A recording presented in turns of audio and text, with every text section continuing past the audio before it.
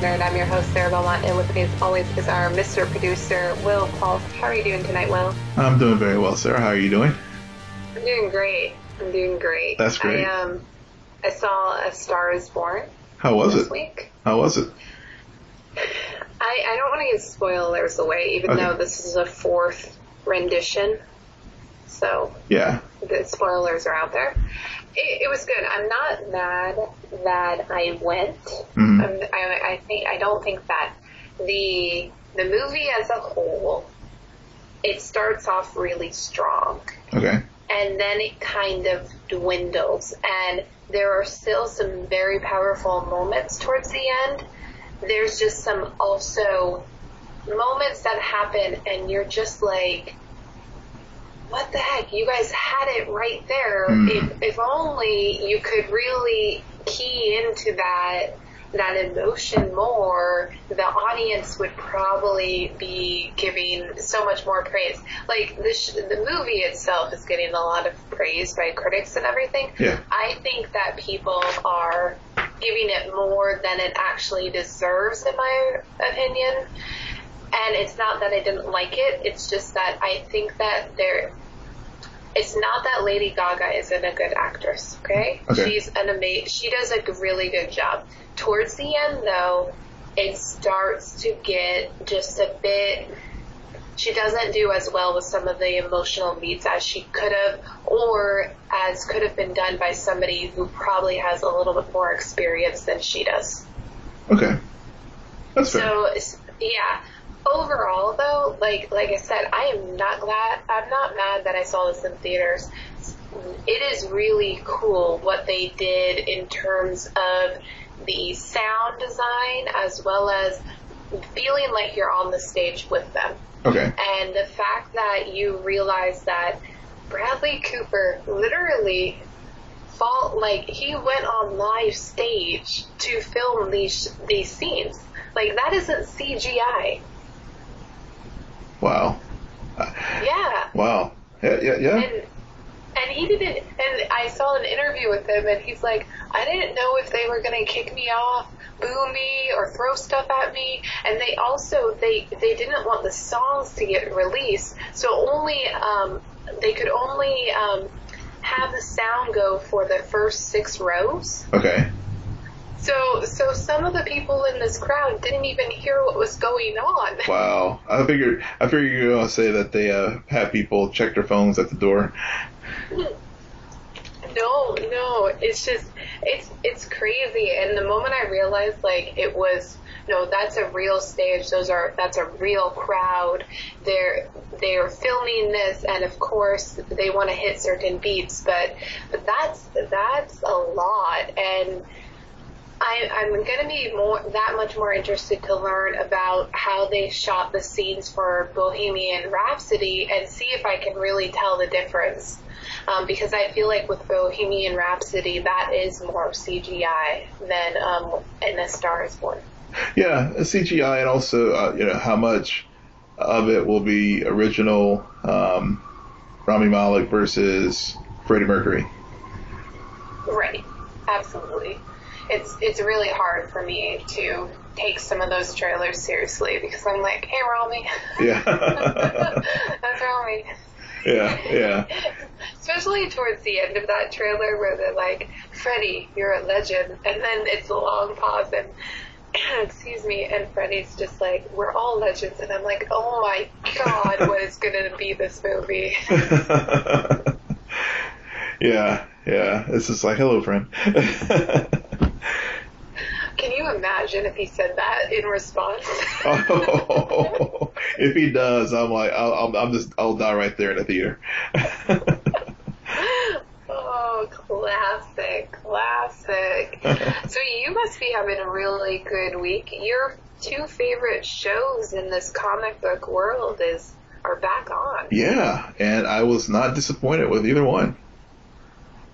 Well, I know. That does not surprise me. Well, I will say I had, and I know we'll get into it more depth, but I will freely admit that I had very, very, very low expectations for The Flash. I really did in the hiatus. I did not rewatch season 4 at all, and because that was just how kind of disappointed I was with last season.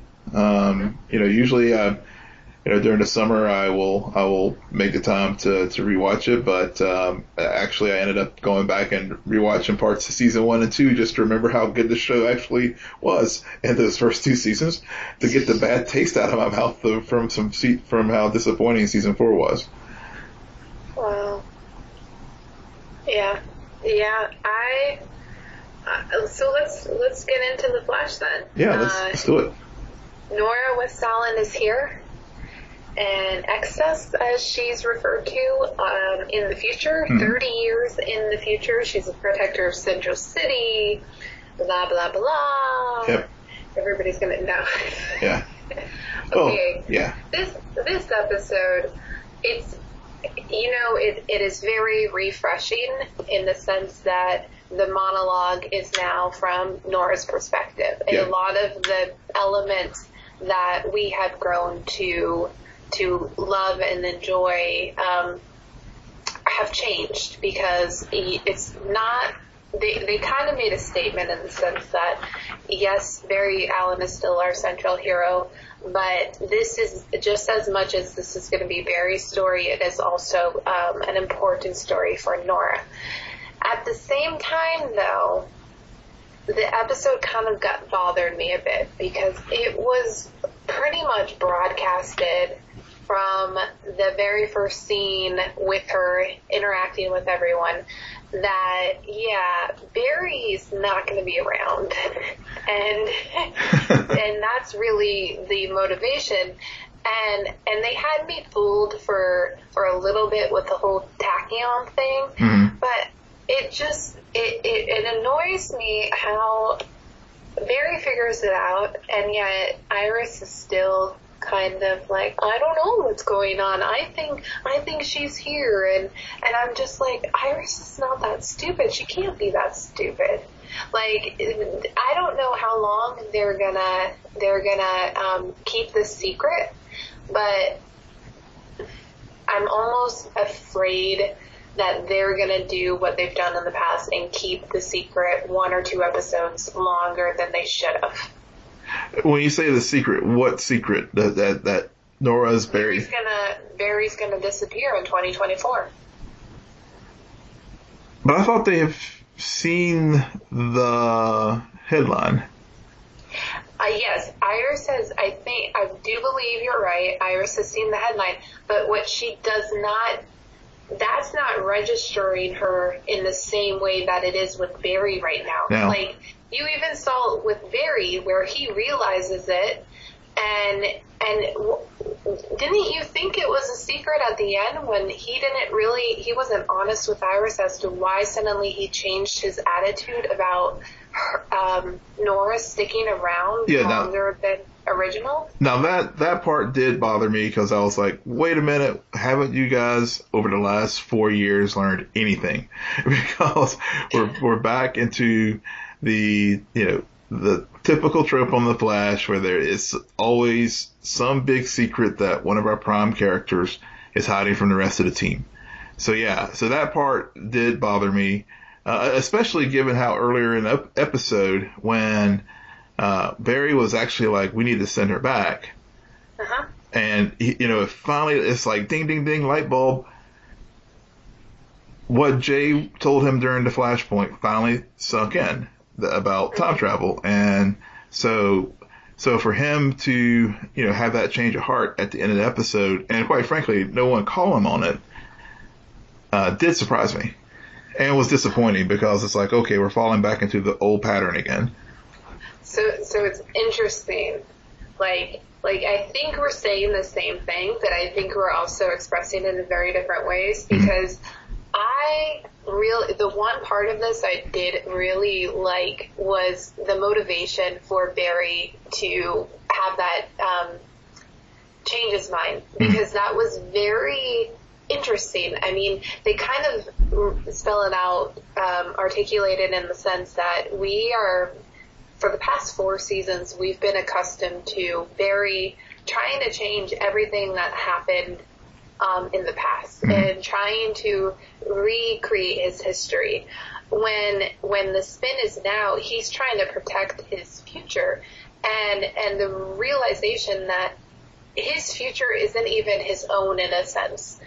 He's going to make a decision in 2024 that's going to isolate him from his family and take him away from experiencing everything he wanted to as a father. Yeah. And so now he's kind of like, well, Iris is right. I need to be here and I need to bond with her because I'm not going to get that chance.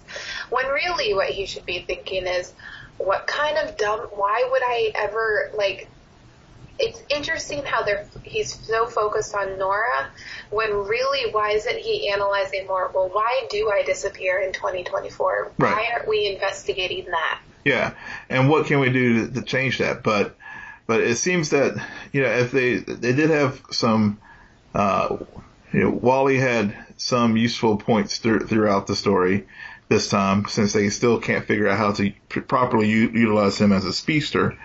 Wally made a good point that, during his time with the Legends, there are certain fixed points in time and fixed points in history. So, and I think they've learned this too from their experience with Savitar, in that,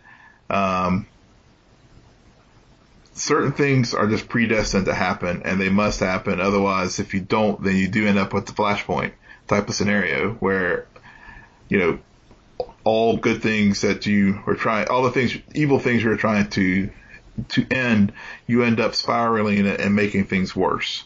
So having those fixed points, like, for example, Barry, Nora, Alan, grandmother, getting killed by Thawne, and certain other points must happen. Otherwise, we'll just end up with very, very bad things, and the space-time continuum disappears. But the other thing that is going to be interesting to see is how they're going to use Nora in the show, because, throughout the episode, as I was watching it, and for example, when they dealt with Gridlock, she was like, "Oh, he was a one and done," and yes, he was a one and done in the sense that, Cicada took care of him, but Team Flash, he managed to wreak some more havoc on the city that, and fortunately they were able to save the passenger on the airplane, but, again, them knowing certain pieces of the future could end up in a situation where she Marty McFly's herself.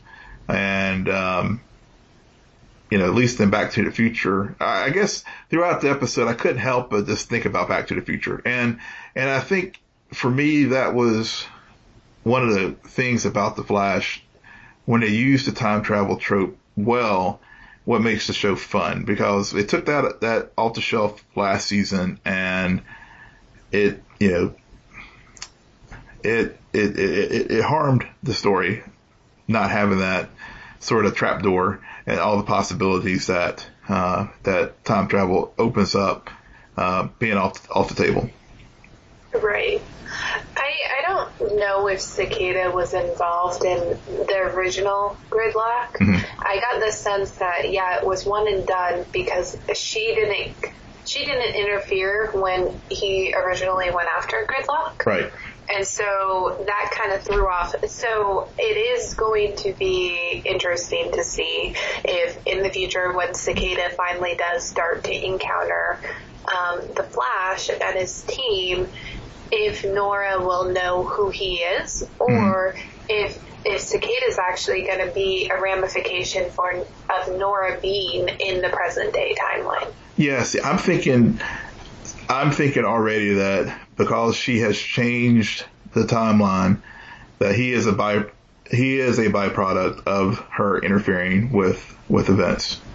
Right, and it's not going to be her interference with Gridlock. It's totally the season 4 finale, and what occurred during that. I think that's the event that, looking back, is probably a lot more hard than soft. Weird analogy, but that's the way they explained it in the show. Yep.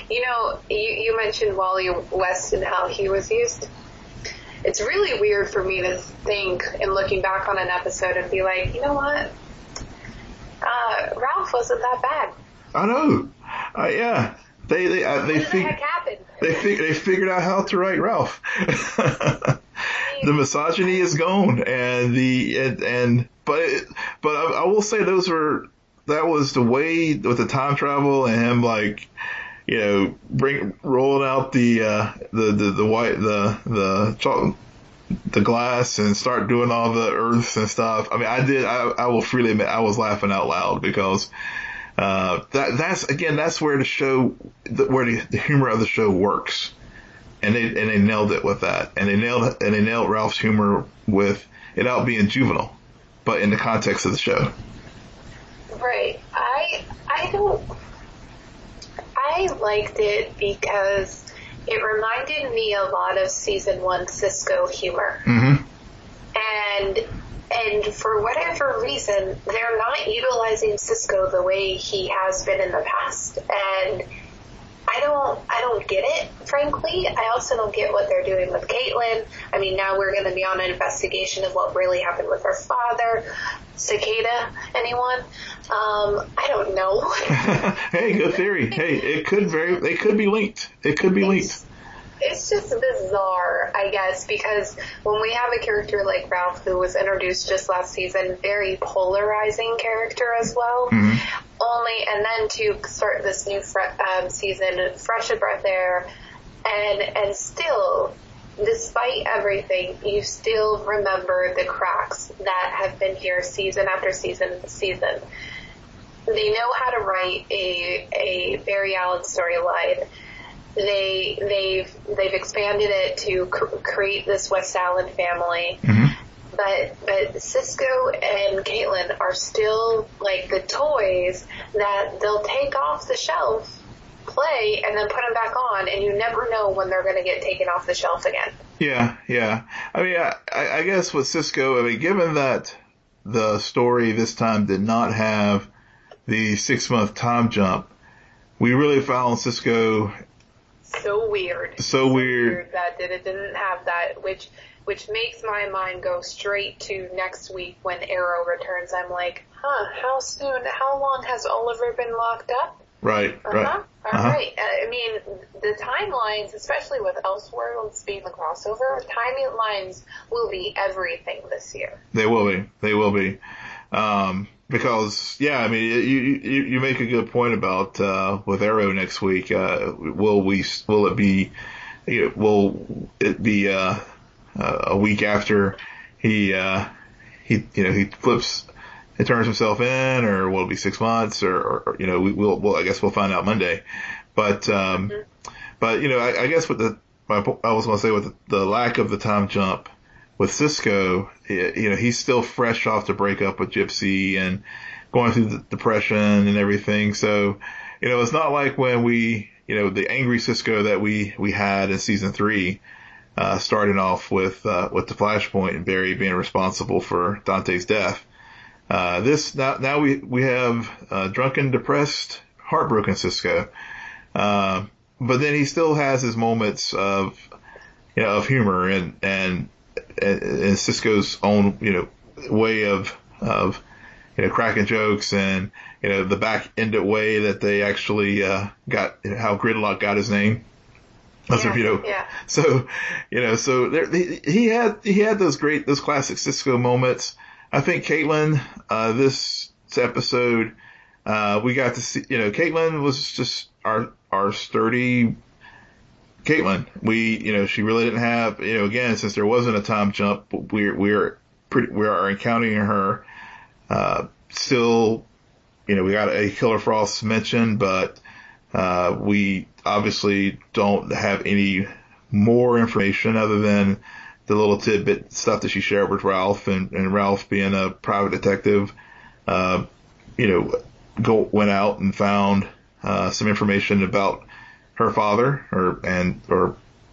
or lack thereof, and presents that a good springboard for her story this season, as far as what we saw with the Bob at the end of last season, where she became Killer Frost when she was a child. So so there were those elements that for our supporting characters, really, this episode really was setting up Nora and Nora's story, and how Nora and Barry have, despite her only knowing, no real memories of her father beyond the stuff she learned about him in the Flash Museum. But they automatically have that bond. And I will say that, Grant and Jessica played off each other super well. I mean, they just have a natural chemistry like a father-daughter would have. And then the awkwardness of her relationship with Iris, and, we could already see the, whatever caused the rift between them. We got to see some of that when they were in Jitters and trying to talk to one another, and whereas with Nora and Barry it was very fluid, very natural. With Iris and Nora it was very awkward, and on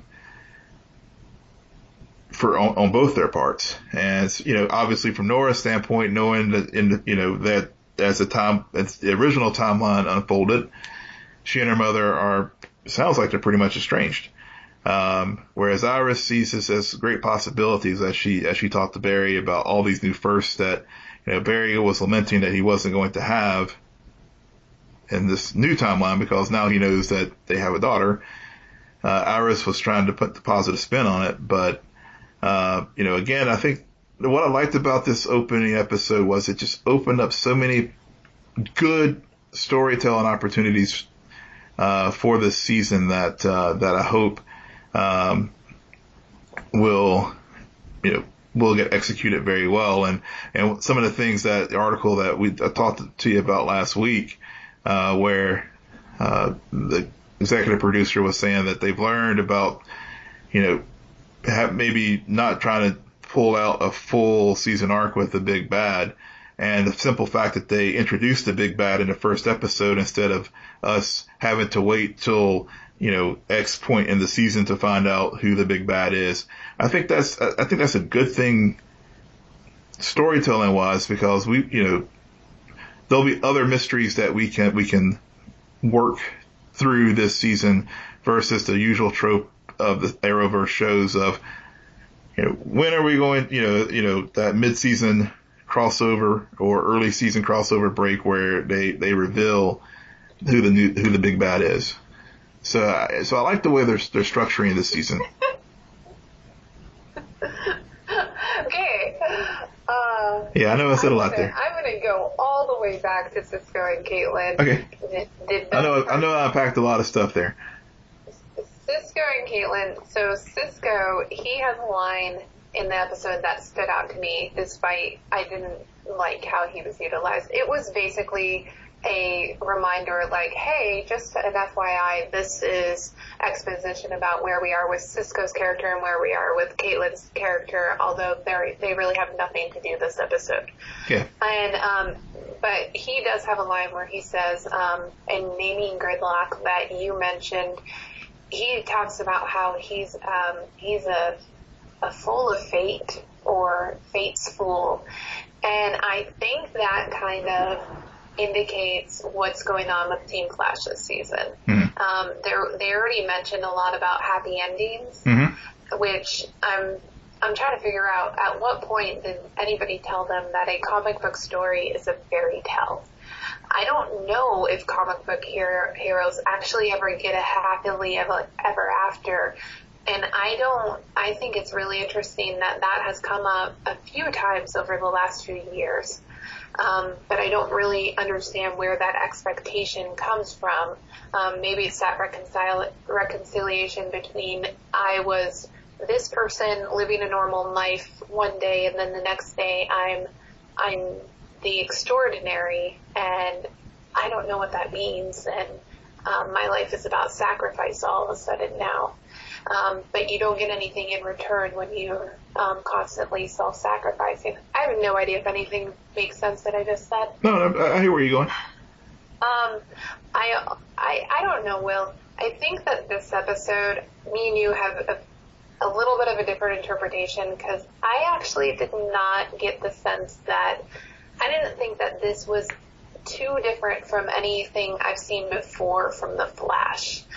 I mean, I don't know why, but having them show Cicada at the end, I still think that they're leaving it a mystery. Because technically we don't know. He didn't even say his name was Cicada, right? Or No. did he? Don't think so.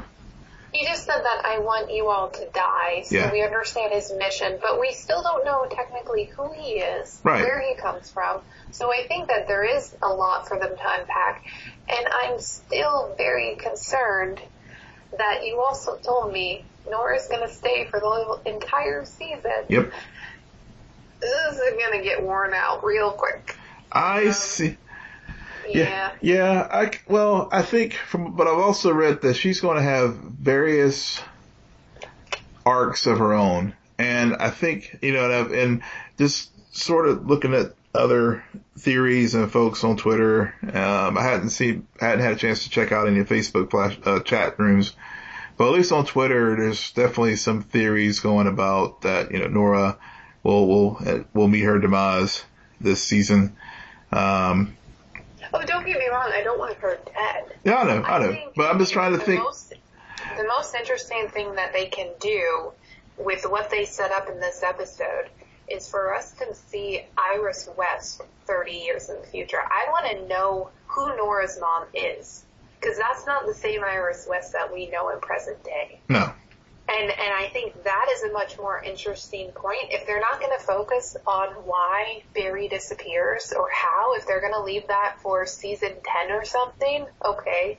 But then use this opportunity to really show what that does to Iris. Yes. And how that changes her completely. Because I think at the end of this, it's always going to boil back to Barry's decision and what that means to Iris and how that does strain that relationship between mother and daughter. Because think about it in the sense that you have the perfect family, Mm-hmm. and then your husband makes the ultimate sacrifice.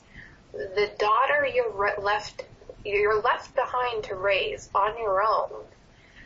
You see nothing but him in her. Yeah. And you're so scared that she's going to do that too and also abandon you. Yep. Like, I think that there can be some very fascinating mother-daughter dynamics, more so than even between her and Barry. Like, I'm worried they're going to focus way too much on Barry's relationship with Nora when it's going to be a missed opportunity given what they've already set up in this pilot with that strained relationship between mother and daughter. Yeah, see, I'm hoping, I hope you're right. Because to me, you're right. That story to me is a whole hell of a lot more interesting than, as you said, Barry and Nora's story, because they are so much alike. But, oh, God. Yeah, but I'm agreeing with you. And, it will be fun, especially given that we do know, one, that obviously that fixed point in time has always been, regardless of whatever happens in the various timelines, Barry always disappears April 2024. Mm-hmm. That's always been a fixed constant. No matter how many times Barry's changed timelines, that event where he gets into a fight with Reverse Flash and ends up missing remains there. The new thing that we've learned this season is that he's gone for 25 years. Which is very close to the time that he was gone in the comic books. In the comics, he was gone 23 years. And so, some of the things, it would be great if we could somehow they do a episode or two this season, like you said, where we do get to see, 2049 Iris, where she is, still, Barry's still gone, and we're learning, how that impacted her and how it will, as you said, how that impacts her relationship with her daughter. Mm-hmm. Yeah. Yeah. That is a more interesting story.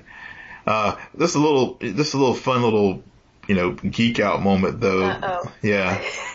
About the article, all the name drops that were in the article about the night that Barry disappears, and how it, and also, and one of these is very relevant to this season with Batwoman being mentioned, with the being one of the people mentioned, and with Elseworlds, and then I guess I saw the Atom, which another little Easter egg with the new suit. I guess the second Atom was the one who designed it for him. Which is funny. I was wondering how they were going to do that with the suit, if Barry was going to be the one that constructed it like the comic book, or was it someone else. And obviously we got that answer this with the episode. And I guess Hulk Girl, and which, maybe we'll get a crossover with Titans. Maybe. Doubt it. Doubt it. Yeah. One can dream. All right. Yeah. Well, while one season premiere had a lot of excess baggage, another season premiere came back and did what it should have. Yeah. Black Lightning. So the rise of the Green Light Babies. I can't get over that. I think that's hilarious. Yeah, that's the more I think about it, I like this show, the more it gives me Twilight Zone vibes than when they go the superhero melodrama route. There is something about the kind of circumstance they've set up with this. When they, like those scenes when Lynn was in the interview. Yeah. Room, I like those. Oh yeah, yes. But then when she gets out and you have some of this, and we'll get into her and Jefferson. I still have my same complaints as last season. I have not changed. Oh, I know. Go ahead and get your fan video ready. Her and Gampy. Go ahead. But I think overall, this season premiere reminded me. And really illustrated why I liked what I did from the first season, as well as kind of just putting the pieces back on the table. It's a new year. There also isn't a hiatus here, right? Yeah. The events were fairly close together between the season finale and season premiere. Yep, they were.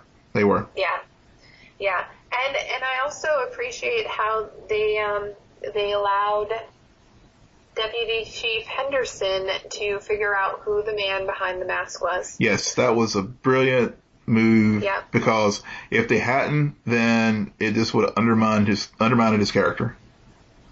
Yeah, and it was a great scene on top of it. Yeah. It was just a really powerful moment, and it's really that it's a classic betrayal. Like you always have that moment in these shows when the person who's supposed to know you and feels like they've always had a good understanding of who you are, realize that you've been hiding this aspect of yourself. And there's just a very Shakespearean part to that I always appreciate, despite constantly sitting here being like, when will you figure it out? When? Yes. And so, and it would have been so disappointing if they had that drag on. I mean, it, like you said, it was just a very powerful moment, and then just to see the detective, just he just played it so well, that inner turmoil of like, I've been played a fool by my friend. I feel betrayed. This dude's a vigilante. I got my, should I take him in? I mean, all those emotions that he was just dealing with at that moment. It was a very powerful scene. Yeah, and it's gonna be one of the moral struggles of the season. Yeah, if they play it right. Like, they could stretch that a little bit longer, especially considering how, and I think Jefferson even says it at one point, like, everybody's turning on people with powers. Mm-hmm. So even if Black Lightning, Thunder, and whatever we call Jennifer these days, she'll eventually be Lightning. Yeah. Yeah. There's a fear, even if they do good, they're still the outcast. Yep. And so I think it's always that heat element. We know who each other are. We know where we stand. And if I have to take you down, I will, because this is my job and you're doing your job. And wherever this falls, it falls. We have enough respect. So that's just another part I really liked about this season premiere. I will be honest with you. Well, yeah. Jennifer bothers me so much. She just does. I know you haven't been a big fan. Even last season, I know you were not. You were not enamored with her. It is very odd to me. I feel like at times this show can have these long moments and really understand what it's trying to do, the story it's trying to tell, and then it stretches itself too thin, because it also wants to explore this area, it also wants to do this, it wants to be that, and I'm just like, it's too much for me at times, because I get very disoriented. If we're gonna focus on Jefferson and him being the principal and having the high school taken away from him, that's one aspect. Yeah. But to add in a teenager love story between Jennifer and Khalil, Romeo and Juliet, spoiler alert, they don't make it out alive. Yep. Like, it's not needed. Yeah. And I don't know why they keep trying to get it incorporated.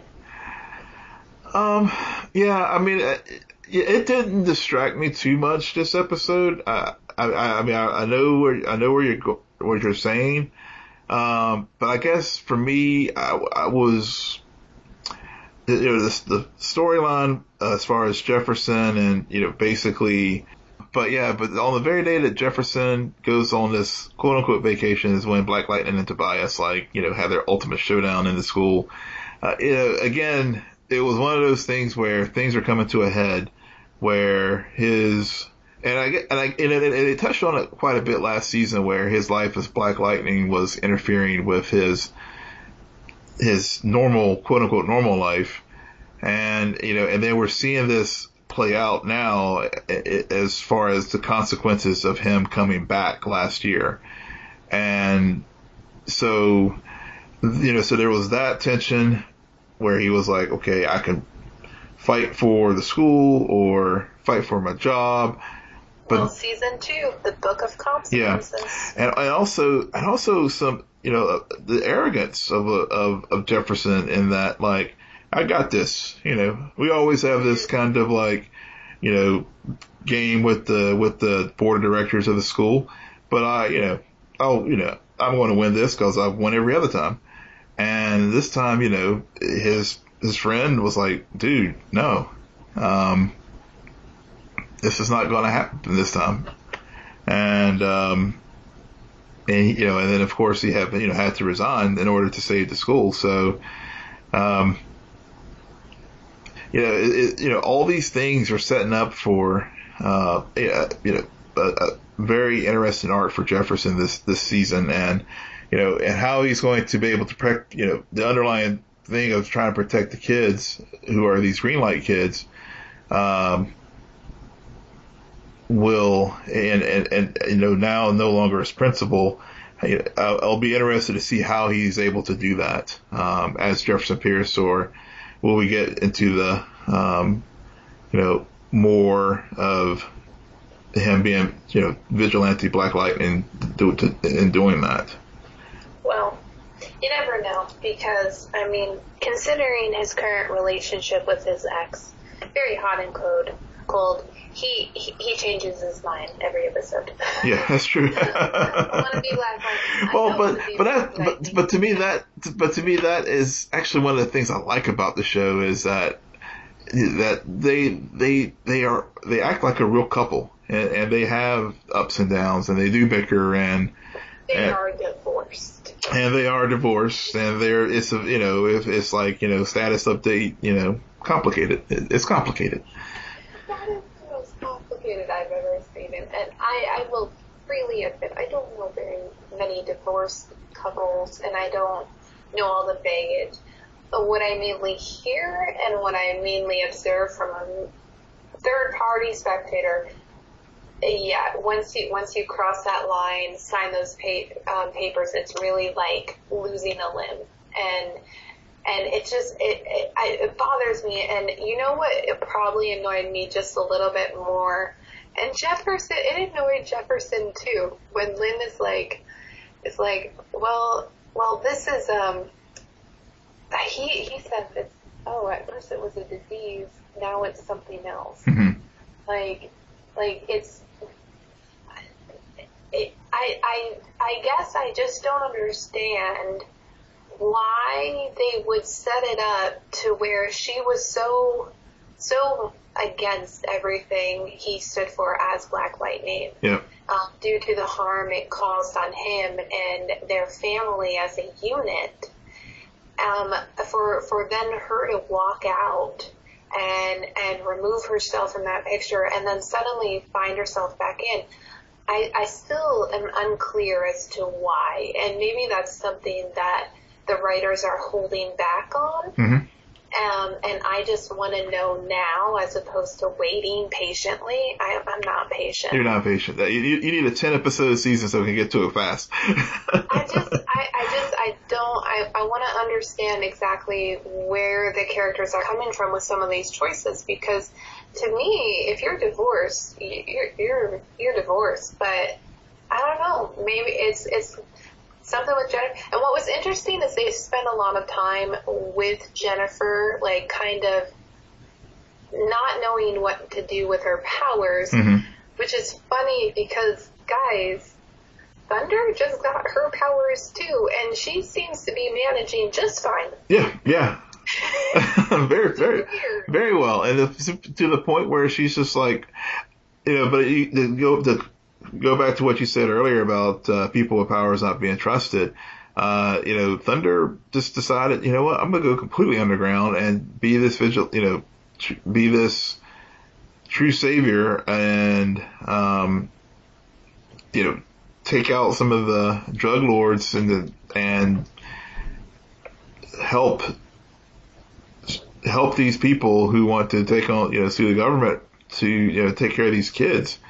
And so, I wonder how, given that with the Green Light Babies, how people are so suspect with people with powers, I wonder if part of this season is going to be where Friedland is actually going to turn on Black Lightning and Thunder, and they're going to have to go to these underground measures and not be as conspicuous when they are trying to fight Tobias this season.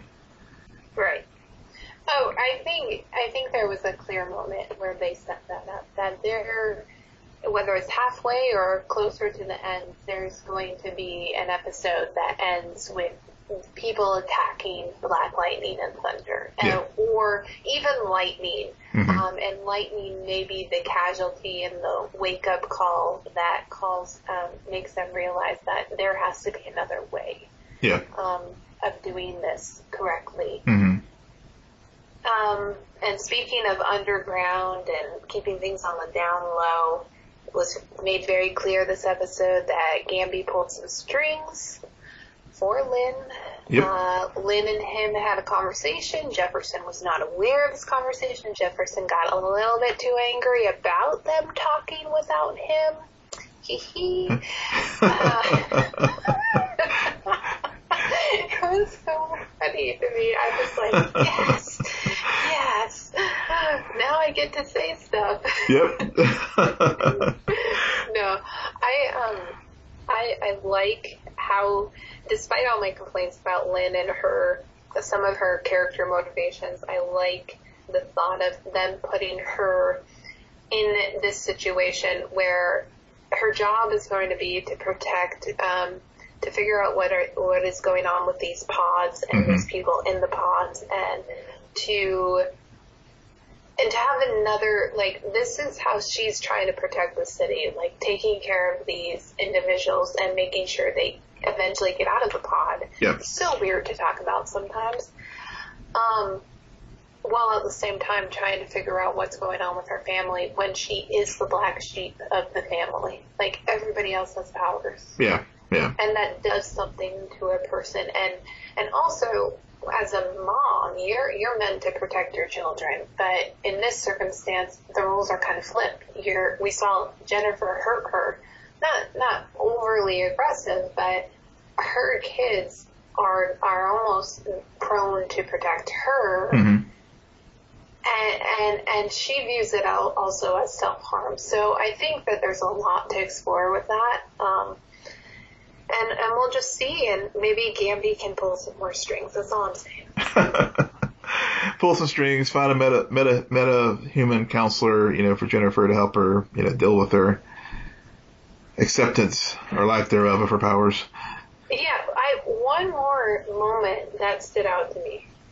That first scene in the parking garage, that fight scene. Oh yes, wow, yeah, it was Cyanide and the what's her name? The assistant principal, yeah. Yeah. Yeah. Kara. It was. Yeah. It was so good. It reminded me of the Iron Fist choreography that we saw in Iron Fist 2. Yes. Like, there was with the dragon and Danny. Yeah, it was very Netflix. It was. We're used to Arrow choreography, but this isn't the same. I didn't get the same vibes. I went straight to Netflix on this. I did too. And plus with the soundtrack, with the music in the background, I mean, it was perfect. There was something almost cinematic about it. Yeah. I really like it, and they took their time with it. Mm-hmm. They just let the scene play out. It didn't feel choppy to me. Nope. And when the girl, the substitute teacher, assistant person, whatever her name is, she knows how to wear some heels. That was like such a moment for me. I'm like, hell yeah. Girl, yeah, I was like, damn, yeah. It was, yeah, I thoroughly enjoyed that whole sequence. And I did think Netflix, and actually I was like, I liked it better because I thought of you. I was like, Sarah's going to love this scene.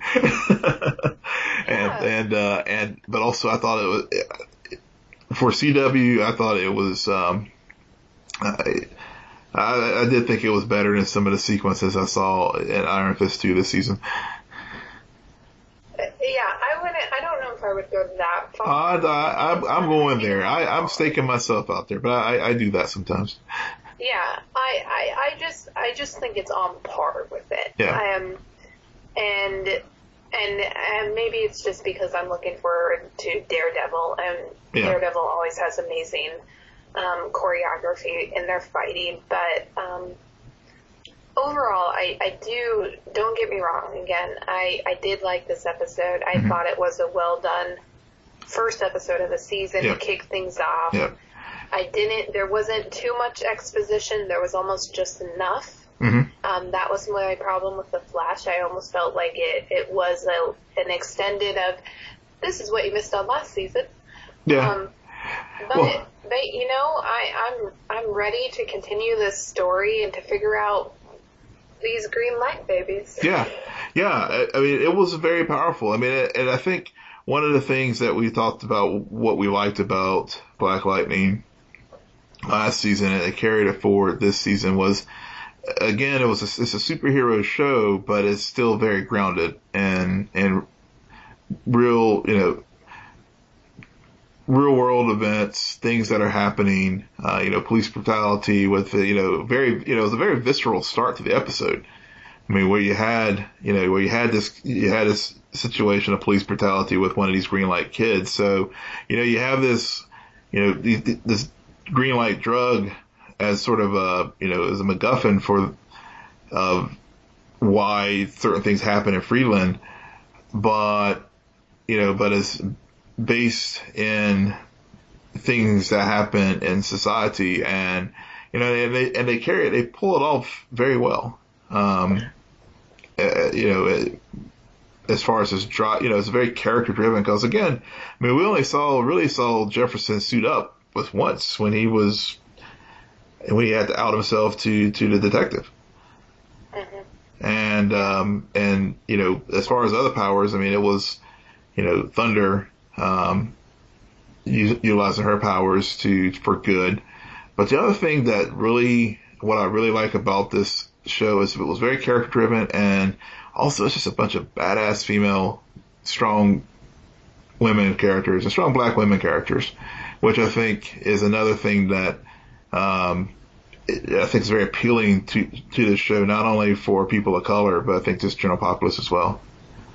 Yeah, they killed the only white woman on the show. Yeah, that's true. The very first scene. I'm just going to throw that out there. Yeah. Yeah, they did, and they only killed the white man last year too. So yeah, yeah, very Trumpian. Yeah, it was maybe a metaphor for Trump. I don't know. Not getting political, y'all. Right. I totally agree with you. And to go back to my original statement about this episode, about when it does thing, when I like it the most, and I refer to it as Twilight Zone, and I refer to that because in the Twilight Zone, they took these bizarre circumstances and made you, and told a story. And by the end of the story, you realize that, yes, this may be the extreme, but there is this truth down in there. Mm-hmm. And there is something, there is the story itself points out the part of the human psyche or the behavior that is currently existing in the world that we often want to look away from. Yeah. And we want to hide from. Mm-hmm. And that's why Twilight Zone episodes tend to be very unsettling. Yeah. It's because you have to, and so I found the parts of these episodes in Black Lightning, when I say, like, I think they do it best when they go the Twilight Zone route, is because they can refer to things as the green light babies, the pod people, and then at the end of it, you're kind of still left with that unsettling, there is truth buried beneath on all of that. Yep. And so, and I wish that they did that more and played less into the superhero melodrama, we're on the CW tropes that sometimes this show can go into a bit more than I want it to. Yeah. I mean, I definitely agree with the storyline with Khalil and Jennifer. That's where it gets into it, and also the interplay with Jefferson and Lynn. But I think that conflict between Jefferson and Lynn, when they have those hot and cold moments, adds depth to the larger struggle of trying to balance being a vigilante and also being upstanding citizen. Right. And father and husband, or now ex-husband. So. Hey, too many labels. Yeah, Hey, it's like, it's a very weighty show. Too many labels. We have already figured out that Lynn and Jefferson cannot handle labels. You put a label, they will do something different in the next episode. They will. Don't put labels on it. Okay. Hashtag it's complicated. Yep. Oh man. So that is it for us tonight. Next week we will be back talking Arrow and Supergirl, changing it up. trying to figure out how to do this show without talking too much about one and getting overwhelmed and dragging. We got a long seasons ahead of us. Yep. And Will, why don't you tell our listeners where they can find you? Yes, you can find me at Will M. Polk. That's WILLMPOLK. And you can find me at SJ Belmont, SJBELMONT. Please follow our crew on Twitter at CNN Nerd. Friend us on Facebook, follow us on Instagram, but most importantly, rate, subscribe, and comment on iTunes, SoundCloud, and Spotify. We're also on YouTube, guys. I noticed some views. I really am excited about that, so check us out there as well. Good night, Geek Out. You're welcome.